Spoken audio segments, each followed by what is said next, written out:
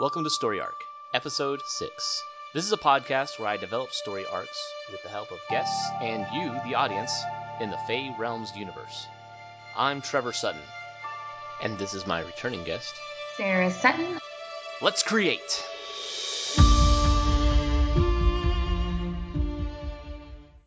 And we're good. Okay. All right, let's continue, shall we? Yes, sir. Yeah. So last time, you guys, I love that you figured out the plot line of this. It works so well. I'm so excited about this boy got kidnapped by Tatiana, and I love the interrogator. I don't know if he has a name yet or not, but he is also fantastic. Marshall. So Ruby. His name is Marshall? Ruby said Marshall, and I said, well, I don't know. We'll take that into consideration for tentatively Marshall. But we just ran into an issue, though. Oh. I just realized we ran into an issue because every time we introduce a character and their plot line, I kind of go through everything and figure out if everything works. So the issue with Marshall so far, or the interrogator, is Tatiana has been a raven and in the Earth realm for centuries because she got put there. You see where I'm going with this? Yeah, he can't have just popped over because he would have been kidnapped from like the freaking Roman Empire or something because it was so long ago. Exactly. So, I don't think of that. I think of pre-colonial Americas. I think is around there. Okay. So, so you've got a couple different options, right? You've either got the option of, because time passes in the Fey realm differently than here on Earth. So that's one huge, huge thing. So, in the Fey realm, I think he could have been kidnapped from back then. Yeah, and then through the time, you'd have to figure out whether or not it goes faster here or faster there. I think typically it's supposed to go faster there, so that not as much time passes here, but I can't remember. You can do whatever you want. It might be that she doesn't even worry about that. She just dips into whatever time zone because she doesn't want these kids being figured out. They're just going to be orphans, and she doesn't want to mess with anything. So it could be that she doesn't even care what time she returns them. She just randomly goes to a time. Right. Well, then they have time traveling abilities, and I don't know if you want to mess with that. That's just too much to. I think what you should do, and a really good option for that might be, is after Tatiana is overthrown and kicked out, all of these kids are still in her little playroom, and Oberon taking over as king is just like, I don't give a crap about freaking kids. Let's go ahead and just wipe the memories and kick them out, and he doesn't care. So he kicks them out, and this one kid either escapes and doesn't get his memory wiped. You did it right there. That was perfect. Exactly what we needed to do. That's exactly what I needed. That was perfect. Yay. So, because what that'll do too, because like I said, he remembers. I think it's going to be cloudy or very distant. Right. Because I don't know if I want him returning to see if he can save Tatiana, because maybe he's worried about his mother, because that's his mother figure he was kidnapped as a baby. And then during that time of king queen change and strife over there, he remembered like, some really bad stuff happened, and this dude picked me up and tossed me over in this orphanage. Yeah. So, he could be either worried about her, or maybe he wants to seek revenge on Oberon, or maybe, there's a bunch of stuff we can throw in there. Just to twist stuff around. And then when he gets back over there, Queen Tatiana's like, no, I just kind of kept you as a pet. Right. Because I would really love for him to have this, like, utter obsession with her because he's got memories. And obviously the memories were all very drugged and child adoration, and he never really grew out of it. Yeah. And so when he does all of these things, he's like, I killed people for you. I did everything for you. I ripped the world apart for you. And she's like, oh, cool. And this turns him into some kind of super evil bad guy. Yeah, and it just drives him insane. Like, more insane than oof. Yeah, I love it. And then one of the things we discussed about his ability, his power, is that if you think, in the last podcast I briefly went over, if you think of the ability as water and the Fae as fish, and then humans, the only thing they can, because they can't, their interaction with this ability is so small, and so it's basically like humans drinking water. They really don't see any. They're coming at the magic and as a different perspective. All of a sudden now they're using it to make electricity, and as a simile. They're using the magic in such different ways that the Fae don't understand, and maybe they're able to step out of it so their magic can't affect them. So this dude, you see what I'm saying? Maybe you look at it from a different point of view, and this dude is able to maybe step out of the magic itself and become completely invulnerable to it, because of his interaction or whatever, because of his this ability to sense it, so he knows where maybe he can see pockets, or maybe he can distort pockets of Right. of this magic and get out of it. Yeah, and he's our detection guy, right? So he's the Yes, one who can pick it up, and maybe that's because he's lived in that world for so long. He sense can it. sense it. Because he's been around it for so long. Like you said, it's like becoming a fish for a while. As soon as you see that magic, feel that magic you used to live in, you immediately pick it up. Yeah. No, I like that. That's a really interesting idea, I think. And Yeah. his ability is not an uploading thing. He doesn't tell the magic what to do. He senses the magic, so he can sense things. He can, and in turn that ups certain abilities. So I think with his lie detection, it'll be kind of like an EKG reader.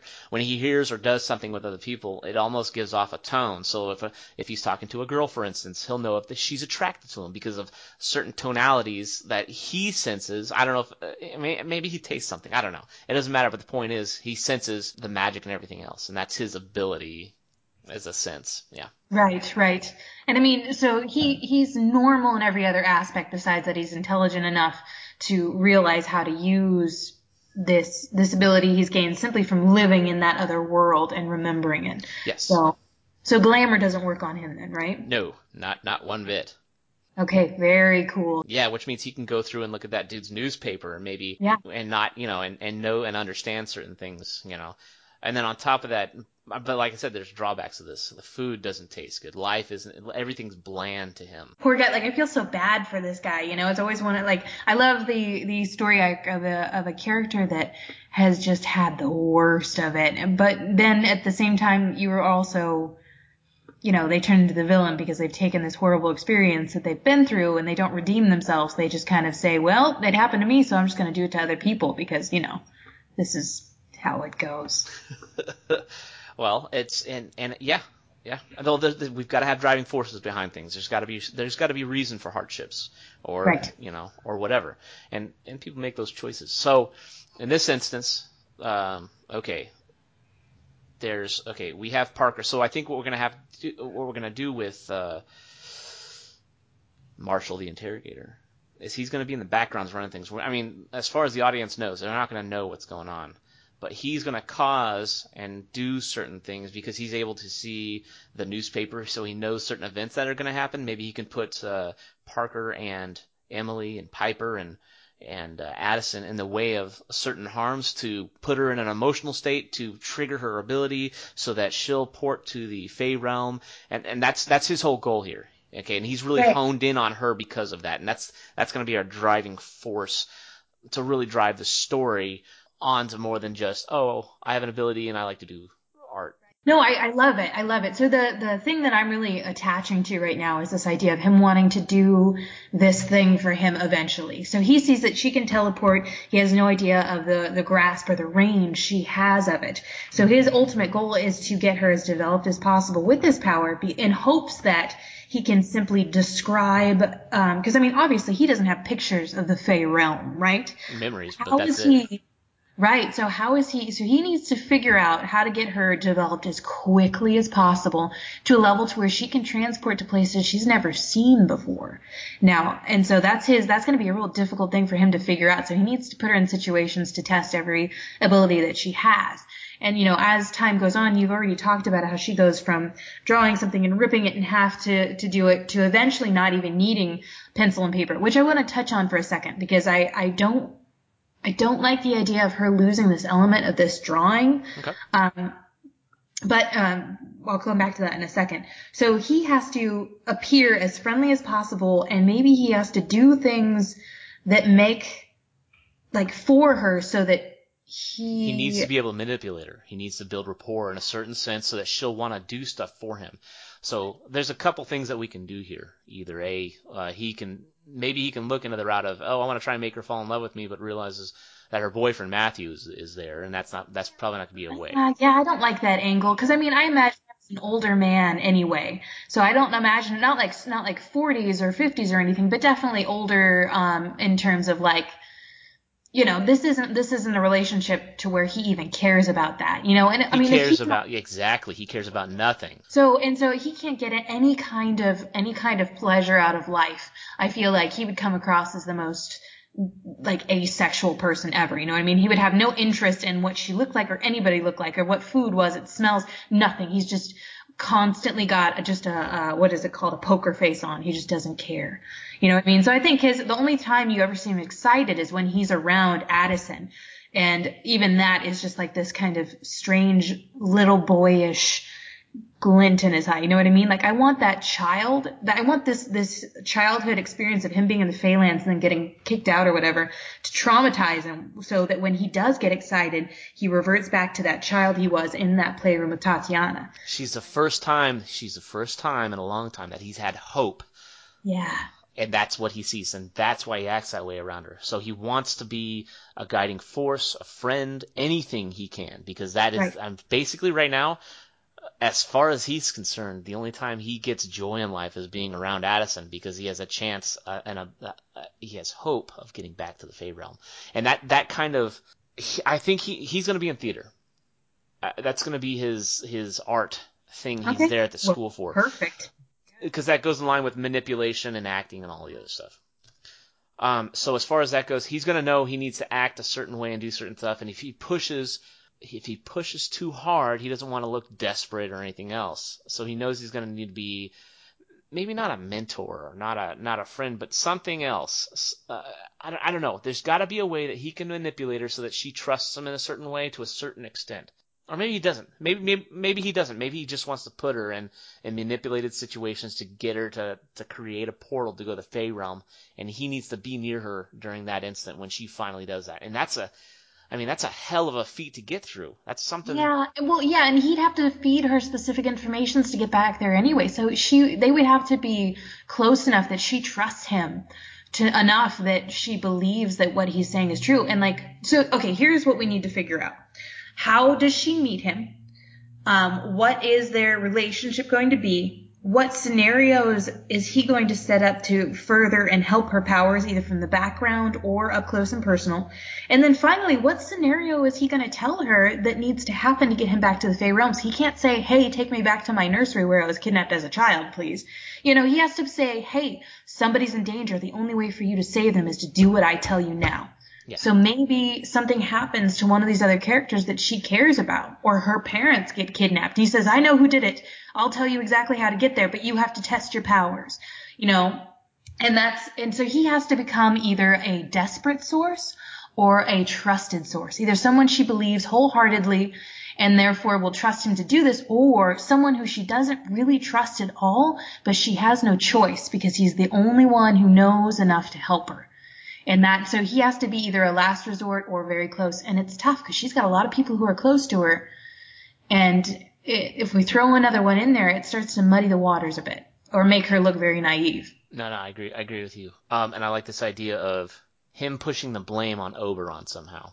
Ooh, okay. You get what I'm saying? Because Oberon kicked him out of there. So maybe his whole thing is he thinks Tatiana's in trouble and he wants to go back there and save her. Because he got pulled out of the fairy nursery and kicked out by Oberon or some of his goons. Maybe he was there for a while. You know what I mean? Because she got kicked over here. Time does happen a little slower or faster over there.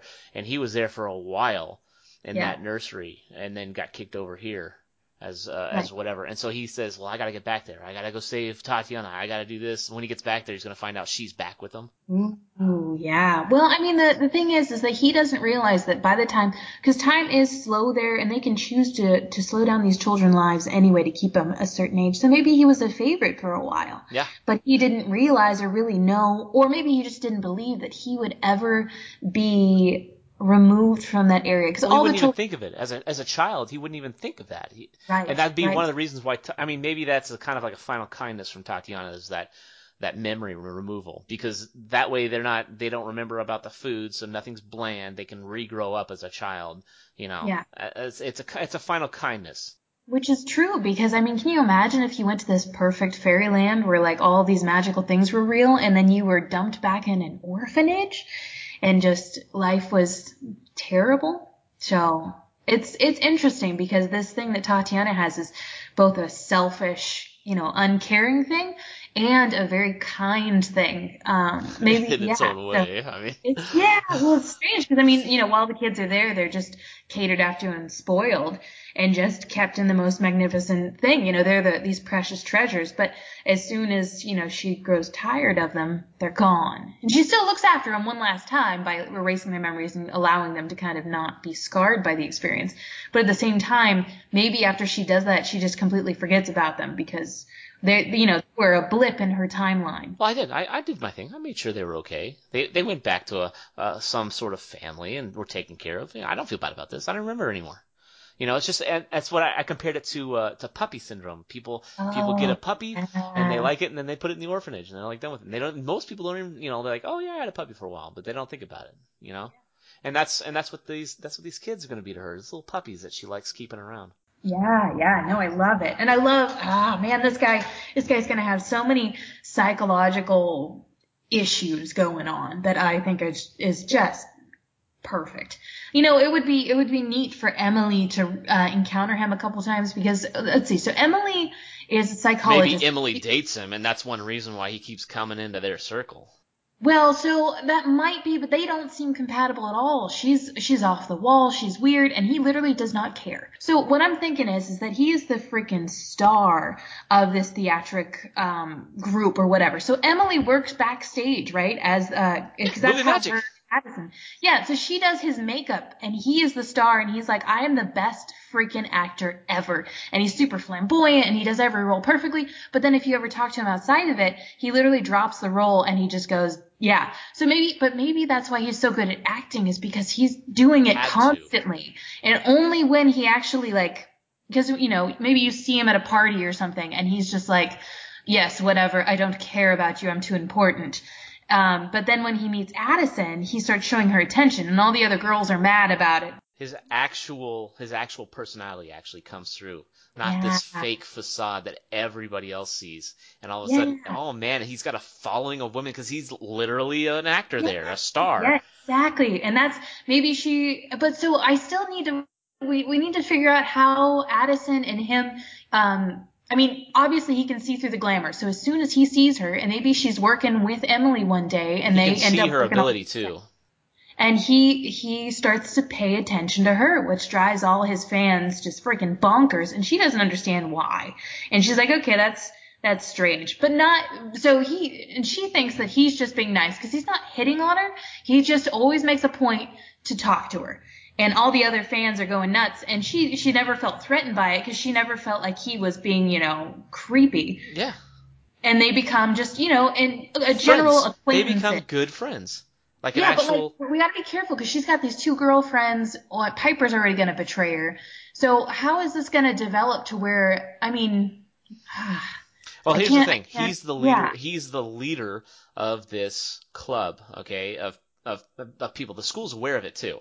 Okay, but they do want someone on the inside to kind of keep tabs on them. And because of this guy, because of Marshall and his ability to sense whether people are lying and sense if they're special, he has been able to kind of weed out the people that they've sent in to keep tabs on his group. He's been able to. Oh. Do you get what I'm Oh. saying? Yeah. No, I love it because then what can happen is when the school says, "Hey, this is the group and this is the man who's in charge," she'll be like, "Oh, That's I what think it's happens. Mia." After Parker has his little psycho deal, okay, they have to gas her in that room. She wakes up Yeah. with Ethan. He says, "Hey, I know what you just saw was traumatic. But this Yeah. is our school. This is what we do, and I understand you guys. You're probably not going to work with our facilities and our faculty members. So here's this group. Go check it out. These are students. These are not faculty members. This is not people. Go check it out. Go join them. See if they can help you. And maybe if you like what you see, and maybe if you trust us later, come on back in. Because Ethan wants to bring her back in. He wants her to be her teacher." And he's still this super strict psycho dude, but he had to reveal his thing because of what Parker started to go crazy and started his effect started kind of blossoming around the school. Interesting. So it's tough because that seems like it's a quick transition there, and I feel like there should be something in between them I mean, because one thing happened and they're like, oh, you got us. We're a secret organization and everybody has powers. Like, that feels a bit too quick to me. I like that Parker loses it and they have to pump in distortion. I would really like them to prop her back up in the classroom and have her wake up and be like, man, you okay? You fainted. Maybe you had a try bad and dream pass or it something. off. Yes. And then, like, I mean, because this secret organization is supposed to be against the school, right? Why would the school point to this organization that's against them? Well, it's not going to be against. Okay, so here's the issue: the school it's not a secret, it's a club. They're Right. gonna they both believe in the same thing. These special people with these abilities need to be directed in a way. But this club goes, look, the school is doing it with drugs and secret societies and all this stuff, and we don't believe in that. We think it should be this way, and they're going to have another doctrine. Okay, but like, what government organization or anything else has had another group talk about them and go, oh yeah, that sounds great, guys. We're going to send you some of our students so you can tell us that we do a bad job at this. There's a lot actually, and I hate to, I hate to break that one to you, Sarah, but there's the United States government has a lot of those little groups inside militias. Well, the United States government is a huge entity. Of course it does. But that's okay, but we're not going to get into politics on this. My point is this is a smaller thing. A school has enough, I mean, and this school is doing stuff covertly. It doesn't want to get out. So I feel like they would attempt at least to, keep things under wraps and try to pass it off and try to not tell anybody what they're doing unless they have to. Well, then we can not have Ethan. Maybe they try and do this thing and try and stay covert, but maybe the group approaches her because maybe you said that she's back there working with this Marshall dude. Anyways, maybe he approaches her after this happens because the glamour has now been lifted. He understands that she has her power now. Maybe he approaches her. Hey, we have a group. And we understand this is kind of secret underground. We're kind of keeping it away from the college, and we're trying to develop a system to help special people. And maybe he approaches her after Well, I think he knows he has to play it very safe because and he doesn't know what she does yet. He just knows that she has some sort of power. So, okay, here, let me paint a scenario for you, right? So maybe he's been treating her like every other makeup artist. He literally doesn't even look at her. And then she walks in after this power's been revealed, and he kind of double takes at her and goes, huh. And and he's always scoping out everybody, right? He knows a big surge of something happened the other night. He didn't know exactly what it was, but he does also know that she is different today. So he needs to figure out and get to witness this himself or figure out what she can do. because he is interested in any new special that does pop up because it doesn't happen often, and Right. that's what he's here for. That's his driving force, is to find someone that does this stuff. So, and this would be a big thing. The portals, the teleporting and stuff, those require a lot of power, a huge amount of Right. power, and that's what he felt. So, okay, so this is the scenario I want to talk to you about. So I'm going to go back a little bit to the night where she drunkenly is trying to show her friends her powers. Yes. She transports into a pool, she transports home, she transports into a pile of goat poo and other various kind of poos, and she ends up having to walk home and she's just like demoralized. So the next morning she wakes up, she goes, okay, that was a crazy drunken night. I'm just going to pretend, obviously after talking to Piper and stuff, she wakes up the next morning. She's still kind of hungover, but she's like, I'm going to go to class. On her way to class, she sees the newspaper that her friend Emily typically just loves to read because it's ridiculous and silly. And she glances at it, her eyeballs hurt because she's super hungover. And she sees on the front page, Goat Woman goes for a swim. And she goes, ugh, and she kind of sighs to herself. But then she notices that it's shimmering a little bit. And she's like, that's weird. So she looks back at it for a second. And Goat Woman goes for a swim morphs into a picture of her climbing out of the either out of the barn or out of the pool, and it says new girl gets dunked in poo and retreats to dorm room or something about her specifically, but her face isn't really shown. And she goes, what the heck what? And she goes, wait a second. And then from there she goes, no, I'm hungover, it's fine, I'm going to class. She goes to class and she's sitting there working with all these students with this harsh teacher, and she looks around and she notices other things shimmering as this one person's pen floats, and she looks at her painting she's been working on for 2 freaking weeks, and it kind of pans in and she can see through the painting to the place she's been, the landscape she's been doing, and she notices the whole class has got weird stuff going on. So she kind of freaks out. And that's when she goes out and meets up with Parker and has that whole issue with him. The distortion happens. She either wakes up back in her dorm or whatever, and they try to pass it off. Maybe in the classroom, they say, hey, you passed out. You okay? It looks like you were kind of hungover last night or something like that. You feeling okay? And then they say, the teacher is weirdly nice to her. And he says, hey, why don't you go ahead and go back to your dorm and sleep it off? It'll be okay. And she goes, fine. You know what? But this has been a weird day. It's fine. She walks back. She sees that newspaper again with her stuff on it, and she goes, this is ridiculous. So she grabs one of the newspapers and she's going through and she sees each of these pictures changing and morphing in front of her eyes. And she can't believe it. So she goes to the back, and in big print in the middle is this giant ad that says, hey, can you see this? If you can, come find us. And it just says a place and a time. And that's how she discovers this group that like kind of starts saying, hey, we don't like how the school is running things because the school is doing this to you. And they lied to you earlier. We think that there's a better way. Come talk to us if you want to know more. And, and it's just, and that's how she starts discovering this group. And then the school is still thinking it's doing its thing. This group is kind of subversive to the school, but they act like they're part of the school and they're like cool with what the school's doing. So that there's like this kind of push and pull, and she starts to have these choices opening up before her. And that'd be a low-key way. That'd be a nice low-key way of introducing the editor in the newspaper also, and not just flashing it in someone's face. Also, shadowy. Also and then once she gets into contact with the editor too is also able to make it so that only certain people can see this stuff through the glamour because he's Fae. I've decided he's going to be Fae. Oh, okay. And he's just there just to gather information because that's what he dabbles in. That's his his money and his drug of choice is information and finding secrets and doing stuff. So this group approached her, the headed by Marshall. And put this ad in the paper so that only kids from this school that's not associated, because he glamored it that way. Yeah. And then she's able to see it because she became, and then when she goes in or interview this group or see this group or whatever, everybody gets interviewed that wants to enter this group because there's not many people joining. Because remember, like maybe 1 in 1,000 get this special ability. Marshall or the interrogator, he interviews everybody that comes through in order to join the group because he gets to tell if they're part of the school, that they're a plant.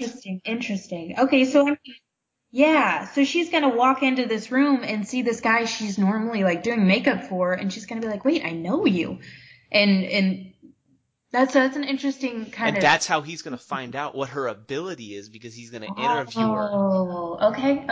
I mean, should we have a scene before to where she goes to work before this happens and he kind of looks at her like, whoa, what the hell?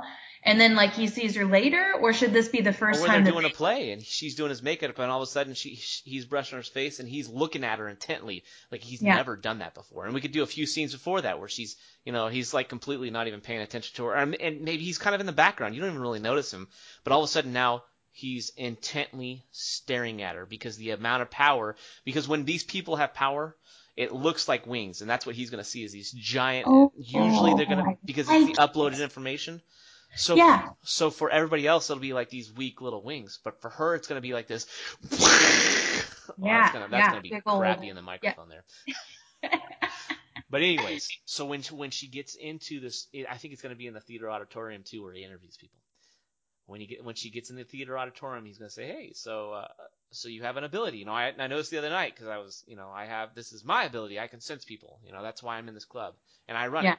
So tell me your story. Obviously you saw a newspaper ad because that's the only reason you'd be here.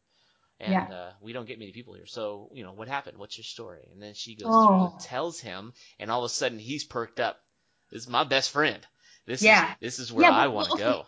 But the problem is that, I mean, she's going to go in for answers, but she's probably going to be a little bit wary of just telling this dude she's done makeup on everything that's happened to her so far. I mean, she had to get drunk before she could even show her best friends. Yeah. So she's going to come in and be like, I feel like it needs to be a little bit more like, well, I feel dubious. If he's going to be in the theater, he needs to be more dramatic. He's going to have the lights dimmed, and she's going to come in, and he's going to be like, "Who are you, and why are you here?"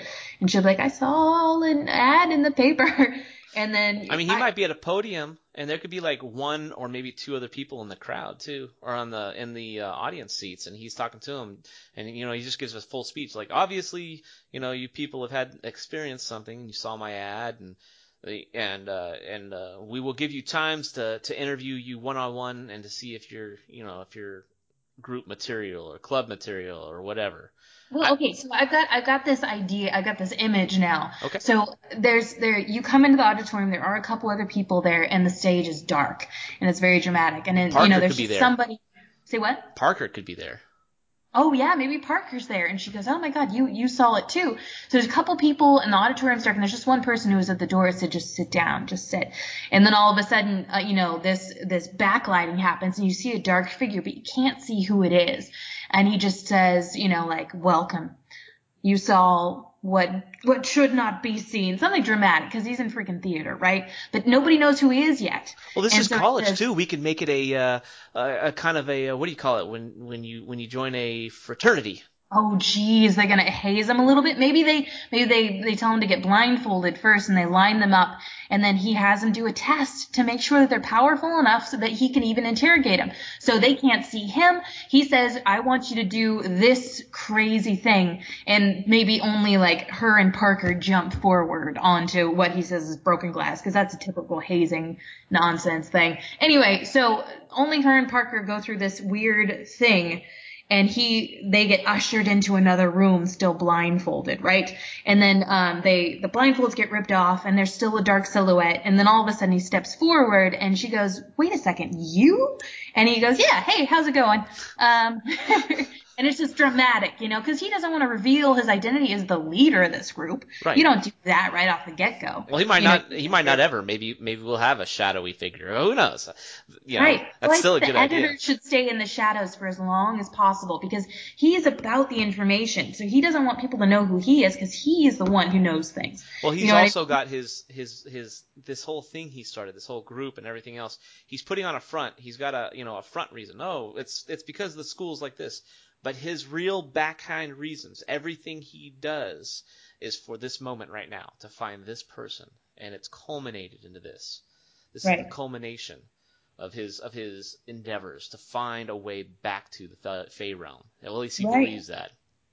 Right, exactly. So I think, as the leader of this group, he is the one that everybody trusts and everybody relies on. And maybe she starts going through different scenarios with this group, and she, over time is trusting the school less and less.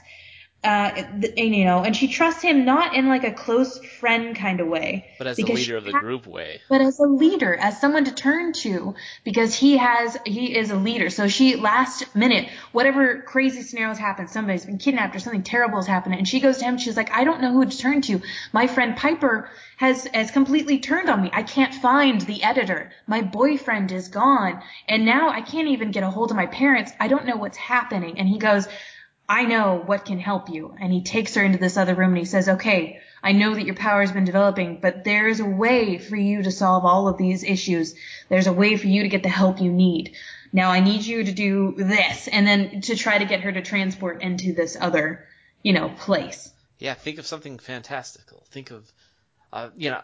And it's like the scene for her. And let's hang on one second. I like where you're going with this, but we've got to drag this out too, because these are going to be things that are going to happen, because this is giving us scenario preferences. In order to stay in this group, or to go through this group, maybe they get hazed a couple times more. Maybe they get put through certain scenarios to see if they're group material.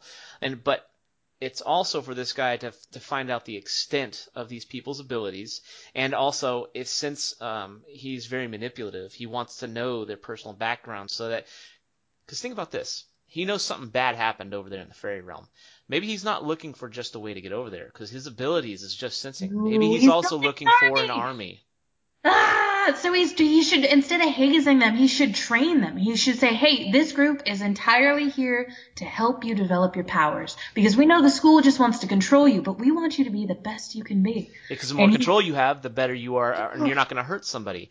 But in reality, he's training an army to storm the Fey realm. And he's the leader, and the leader gets the respect, and the leader gets makes the orders that people follow without question. Exactly.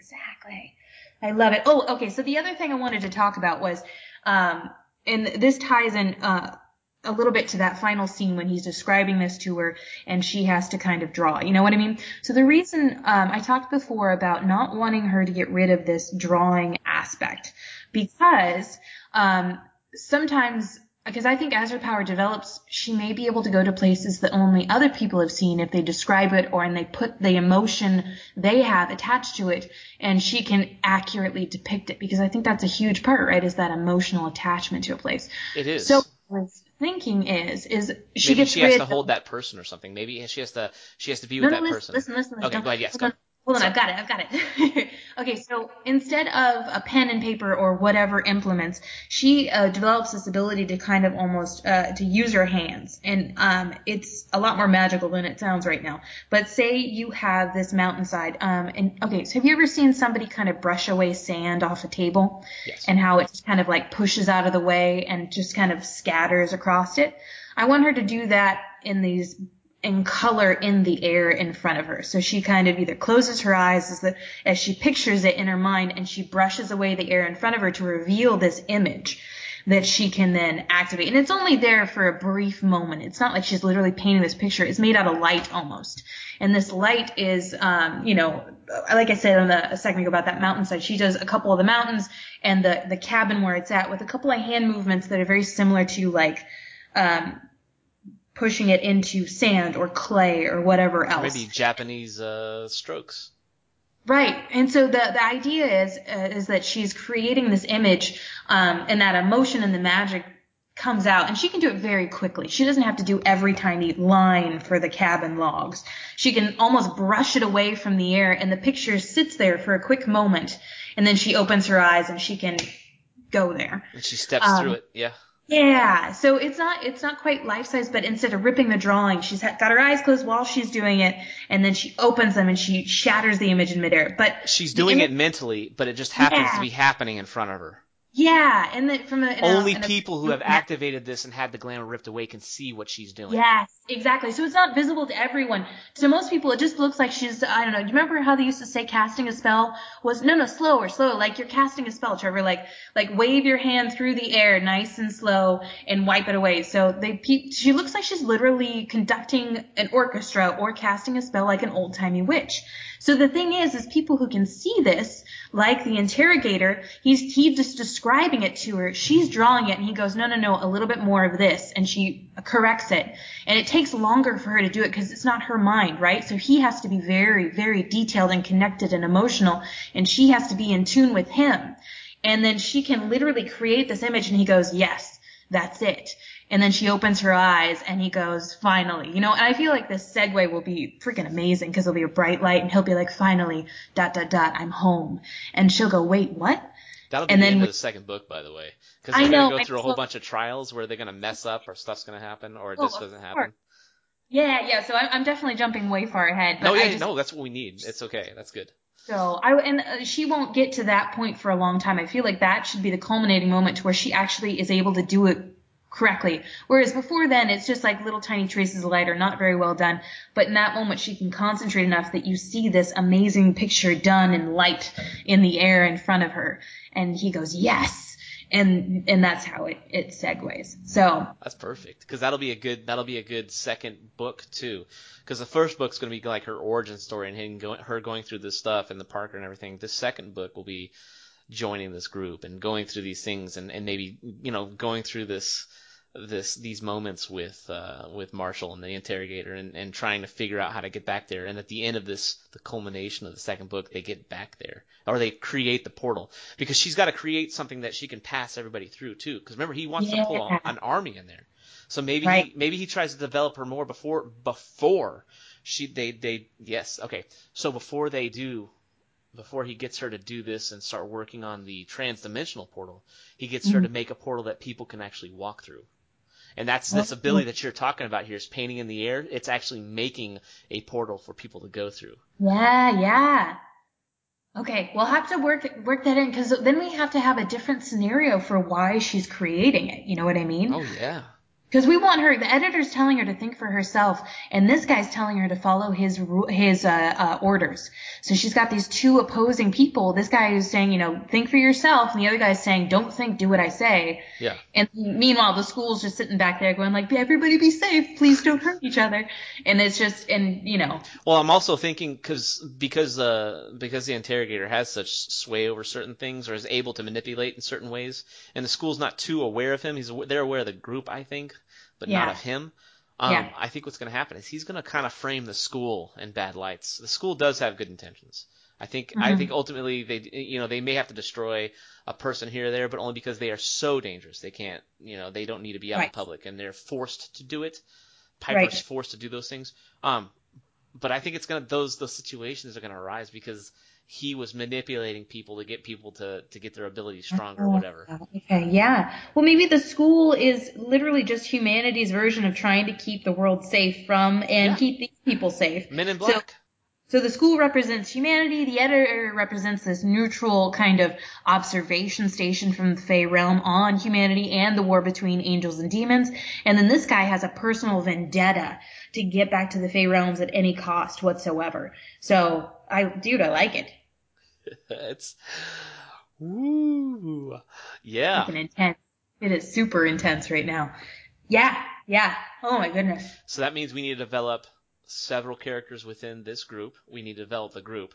We're going to need people who are going to have either certain offensive abilities and defensive abilities. So maybe he's developed a full kind of tactical group. So maybe it's small. Maybe it's like 5, 6, 7, 8 people. Yeah. Because I think he knows that if he goes in with a full army, there's no way he could actually stand up to the Fae. I mean, he's seen what Tatiana can do, and his only point of reference is her, and she was freaking, so powerful she could do anything. And so maybe it's an extraction team. He wants to go in and save her. That's his ultimate goal. Yeah, maybe he thinks that she's like imprisoned, and that's his memory is distorted enough to think that Oberon has her prisoner, and he's going to go save his mama, which and just kind of develops into this adult. Oof.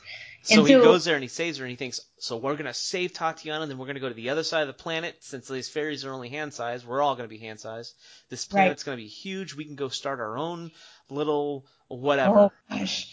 So disillusioned, and he's got this whole fantasy in his mind of what will happen. Yep. Oh no! And he'll be like, he's gonna get shattered when he gets there, and he finds out either they're back together or whatever, and he's gonna be. Well, that's right. So no, she can't be back together yet because she's still a raven that's watching over. Oh, she's not even gonna be there. Well, so that's what I wanted to talk to you about, because she pops up occasionally because she's watching over Addison and her family, right? Yeah. So she'll occasionally pop in as a raven. So it could either be just a small bit of comedic relief or Easter egg material for at one point Addison to use her power, or something to happen to where Tatiana shows up as a raven. And Tatiana kind of looks at wait, is it Marshall, the interrogator? The interrogator for now. Marshall sounds like a good name, so.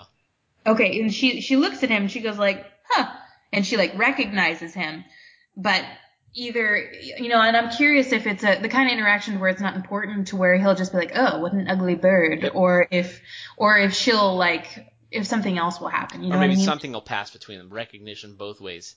I know you, but then it'll pass so quickly that he won't be able to grasp on that moment. Like, he'll know that it's not an ordinary raven, but he won't think of it as anything other than that. And she won't care because, oh, it was one of my old children. He probably just grew up this way, whatever.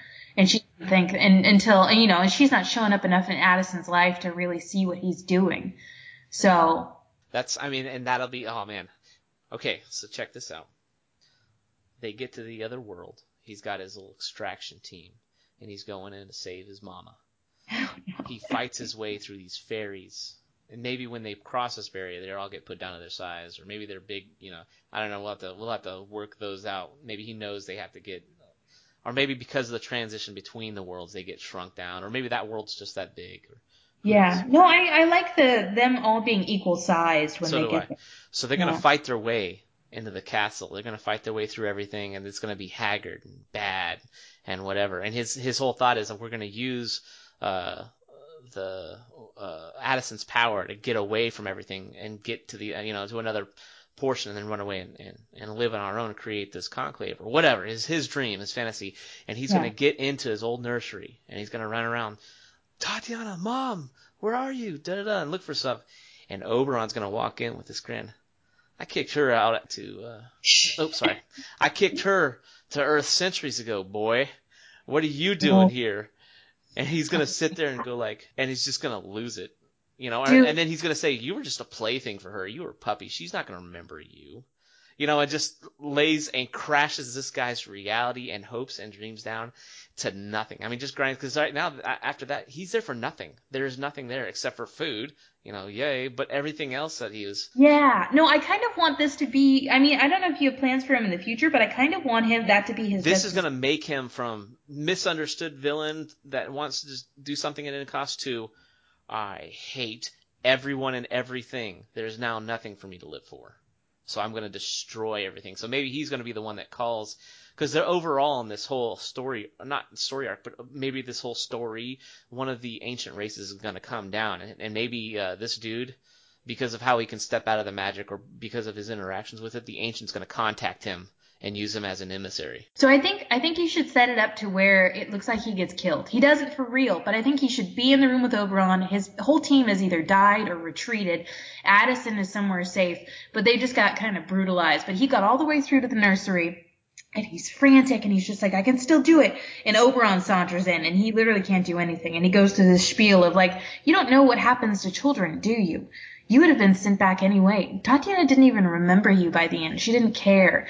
And, and then he charges him frantically, like his face just contorting into like rage. And Oberon just sweeps him aside and just either like stabs him or just cracks his head against a window. And he just lies there bleeding out. And you just think that's how he died. Oberon has these fairies can open up these portals. Okay, and in order to open up a portal to a certain point, you have to concentrate and set things up. But if you just open a portal randomly, you get sent out anywhere. So maybe Oberon smacks him to the side, opens a portal, sends him through it, not even thinking about it. I'm going to send him to some other dimension. I don't even know where I'm sending him. I don't even give two. I don't care where he goes. Yeah. Okay? He's already stormed in here and killed my people. Wherever he goes, he deserves it. I have no care. He sends him to this ancient. Oh, yeah. And this ancient takes him, and he tells him about the fairies, the earth, and everything else, because he wants to, he's been twisted and destroyed, and now he's going to have the power to come back. And he'll say, no, I got sent back to Earth, but really he's been over and, crazy. Dude, that's awesome. Yes. So he gets swept off. I love this image of Oberon just sweeping him off with disdain and then looking around at like the blood and stuff and saying, clean this up. And then it just moves walking on. Out. Yeah, don't even care. Walk out, yeah.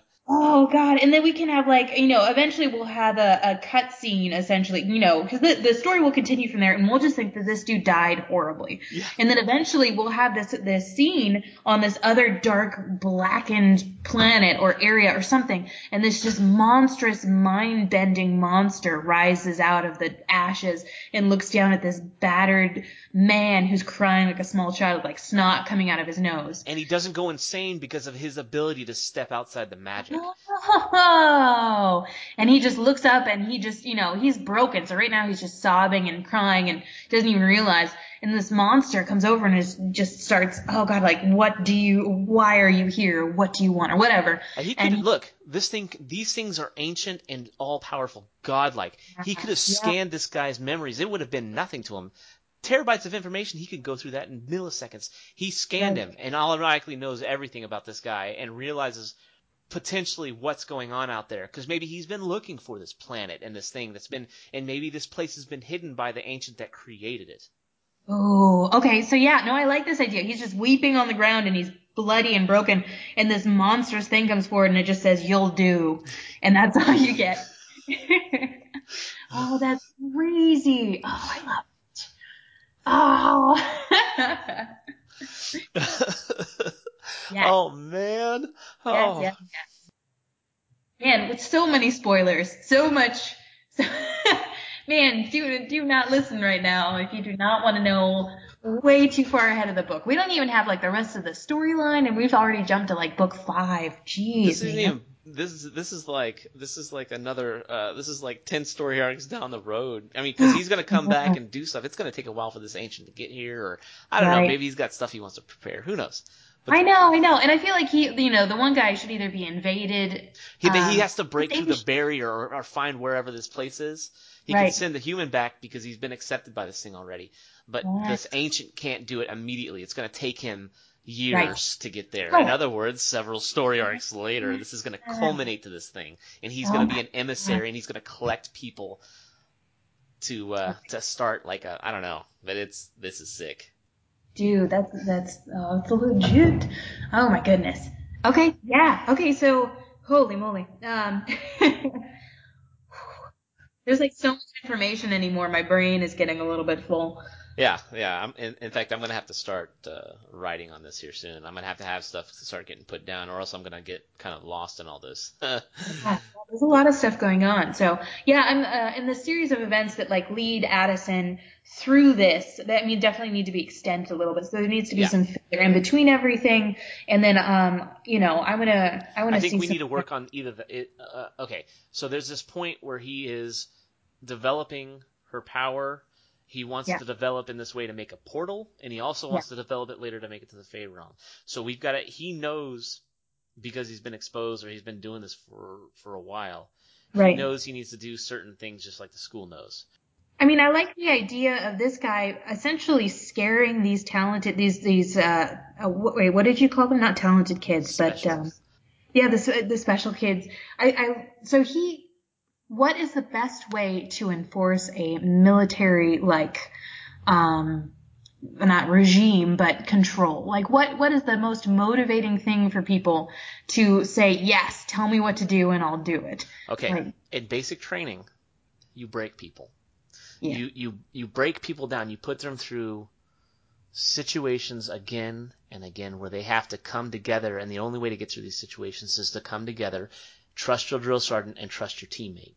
And right. you develop such a camaraderie that anything else looks not real in comparison. They become your family. They become your brothers. They become extensions of yourself. So in Yeah. this sense, what I'm saying is they need to go through maybe these practices to get their powers better are going to be grueling because they have to be, and in order maybe on weekends they have hey, weekend getaways, but in reality they go almost it's almost like a boot camp every 1 weekend a month, and But the thing is there's a problem you have. You have an art student who's not particularly physically art active. students, these are all, I mean, this is art school. So wait, this is an art school? I mean, I thought it was a general college, which is why there was a psychology major. So there's the humanities, which covers music, psychology, teaching, and art.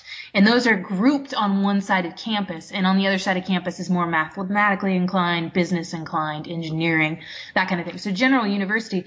I mean, Yeah. but schools can be big enough that the art section of a full university can be huge Okay. and kind of like inclusive. What I'm getting at here is that using the artistic part of your brain and the creative side of your brain is what activates the neurons inside the thing, and it has a higher chance of basically developing a path to activate your path to accessing the mother or the magic. Okay, so I'm just saying statistically anybody can do it, but these artists, this art group, people using this part of their brain have a higher statistic chance. The school knows that just by running around with these people, and that's why they're more set up in this section versus the doctor section.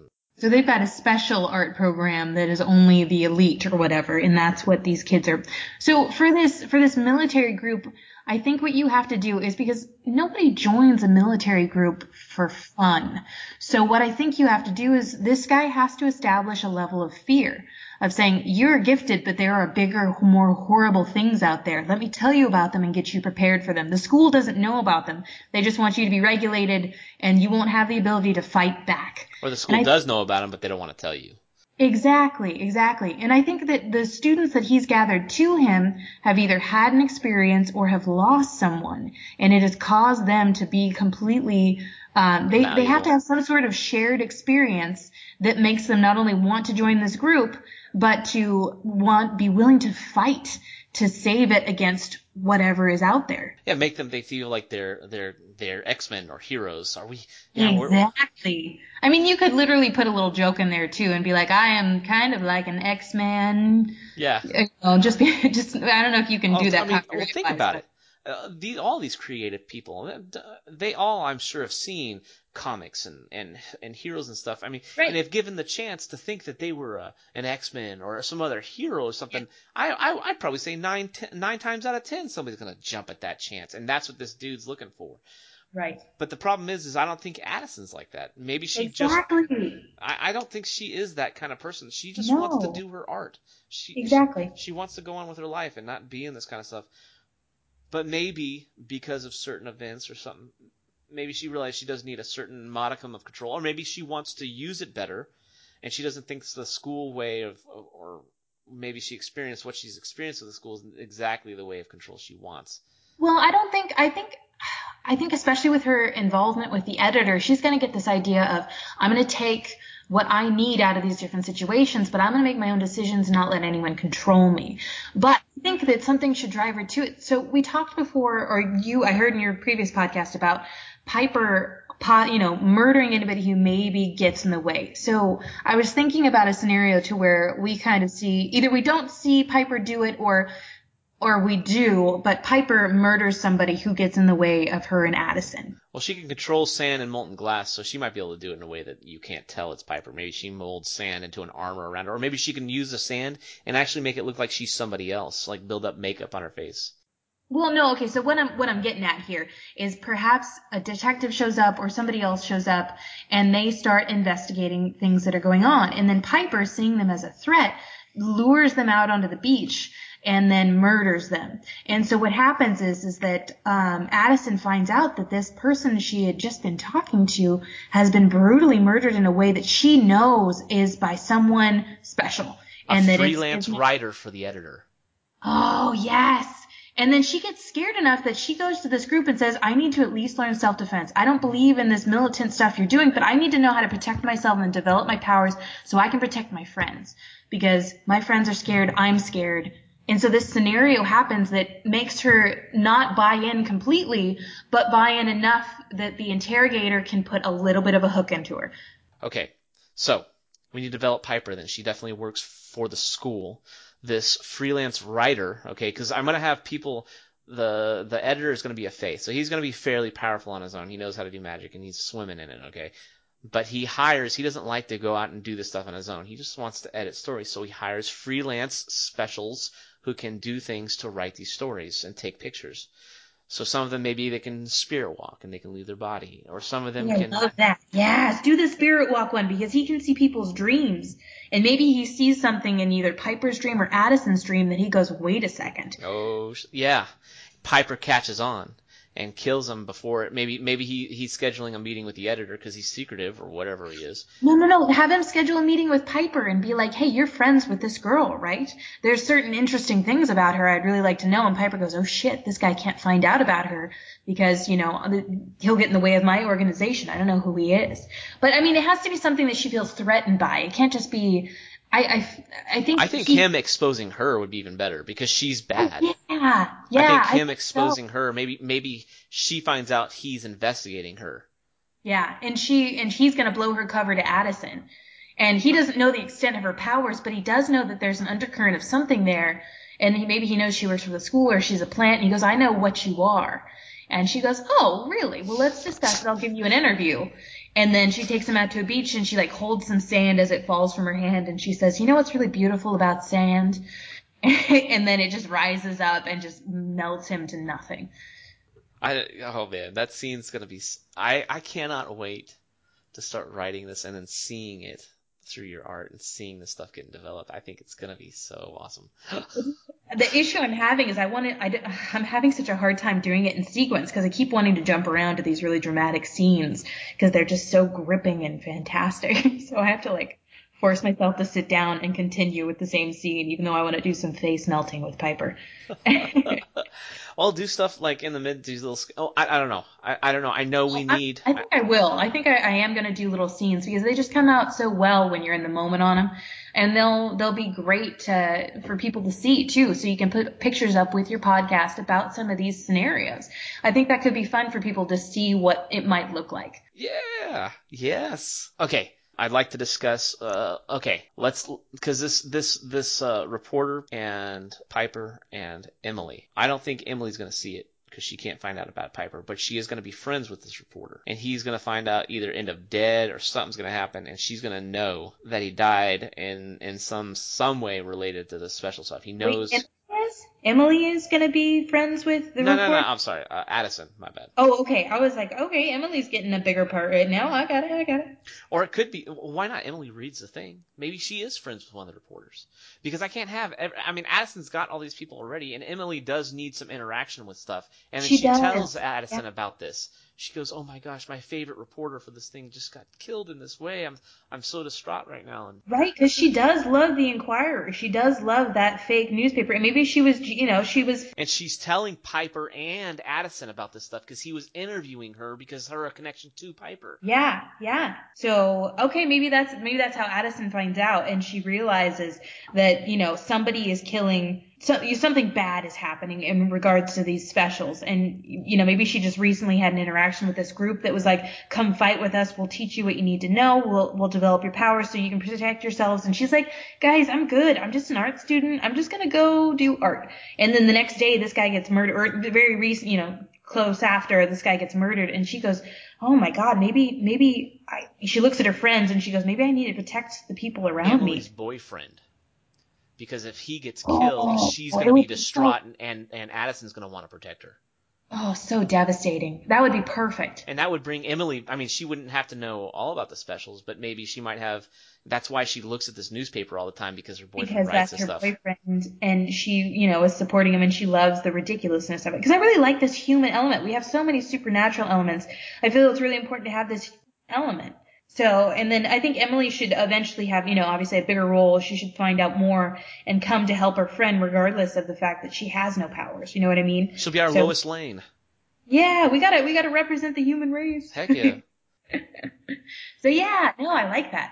So, and I don't think she's going to be brought in on this, not for a long time at least, but her boyfriend, a spirit walker, he can separate out of his body and he can follow people spiritually, or he can go inside their dreams and see, maybe he can't see their dreams like physically, but he can definitely get impressions of certain things. So he gets an impression from Piper that really scares him because he's in proximity, due to Emily, he's in proximity to Piper. Well, okay, so maybe, because I like that. I'm trying to think, because remember I told you before about how Addison sees this thing in the paper that's like Goat Girl, and that transforms into the story about her and the pool and the poo and everything. Yes. Maybe he's the one who wrote that, and then, gosh, man, yeah, it's because he could be following her around at night, because Emily's not with her boyfriend at that time.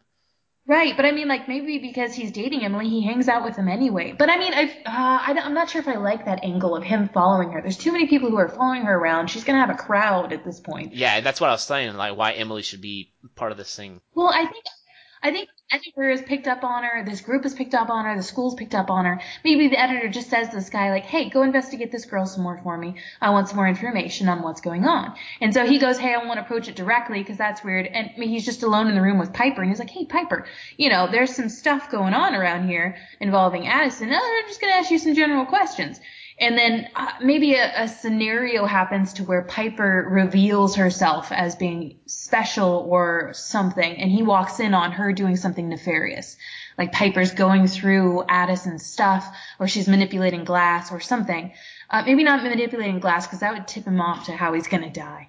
So I think there should be a classic scene of him walking in on Piper doing something nefarious. Piper goes, oh, she's my best friend. I'm just looking out for her. But, you have been asking me for an interview lately, so maybe we should go somewhere and I'll tell you everything that I know. And that leads to them going to that beach area or something, maybe.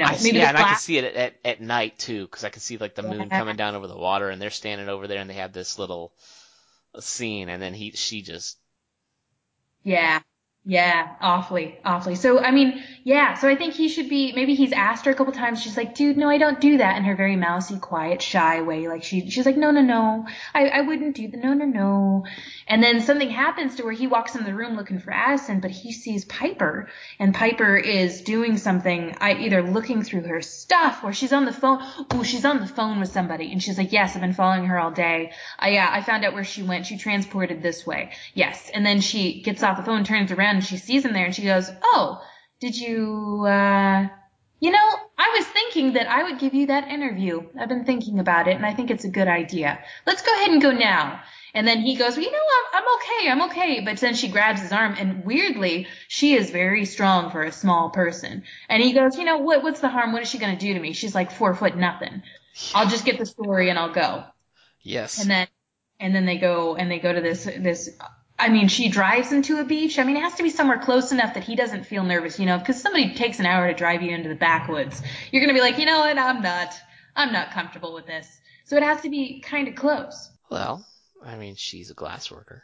She has a facility where she does glass. Maybe she wants to do it. Oh, yeah. So maybe they go into her glassworking She says, facility I at got night. some from my class. I just got to finish this. I got to grab something from my glassblowing class, and I'll talk to you all on the way, okay? And since they have a furnace and a ways to dispose of the body. And he's talking to her, and then from behind him, all the glass flows out of the kiln and floating in the air. And she goes, I think this was good for you. Bye. And it just like encompasses him and drags him back into the kiln. Well, I mean, it has to You have him like getting dragged into a fiery kiln. Oh God. And she just keeps on working, and she just, But so the thing is that it has to leave bodies or a bones or something for them to find enough to scare Addison into going to this group. So maybe she takes the bones and scatters them somewhere else where... No, we've got to find... Okay, so he's a reporter, notepad, a special pen that Emily gave him, and Emily finds it in a way, because we can't link it back to Piper just yet. So Emily finds it in a way that she knows something's wrong. She can't get a hold of him, and he's gone. Yeah, and so so he goes missing, and nobody can find him, and nobody knows what's going on. So and later on, Emily finds maybe some bone fragments in the sand kiln, and I think that's when realizes it's Piper. Should get revealed. Yeah, I think Piper should be revealed at that point. But Addison comes in and saves Emily before Piper can kill her. Yes, and yeah, I like it. Dude, yes. Oh, man, because this could frame the facility as bad in her mind too, because of the actions of Piper. Even though she's just kind of, working for them, she doesn't really represent them. Yeah, I would like Piper to be, because maybe they're just as bought into this persona that she has, as everybody else is this mousy kind of quiet one. And they know she has powers, and they know she does stuff, but maybe she's never really, shown how sadistic she is. I'd like Piper to have another motive, maybe besides the school. I'd like her to be something. I'd like her to have another motive. Well, unfortunately, that's going to have to be wait for the next podcast. We're going to develop Piper and Emily's boyfriend. And that will be, if you want, we'll save that discussion for the next podcast. All right, this has been Sarah Sutton. I am the illustrator for the Malachi series, and you can find my artwork on Instagram at Sarah and Dipitus. That's Sarah, SARAH _and Dipitus, DIPITOUS. So come check out my artwork and keep listening to Stoic Tales. You have been listening to Story Arc. I'm Trevor Sutton. If you like my show and want to hear more, check out Stoic Tales 2018 at podbean.com and subscribe. Please comment and be part of the show, and leave reviews on iTunes. Thanks.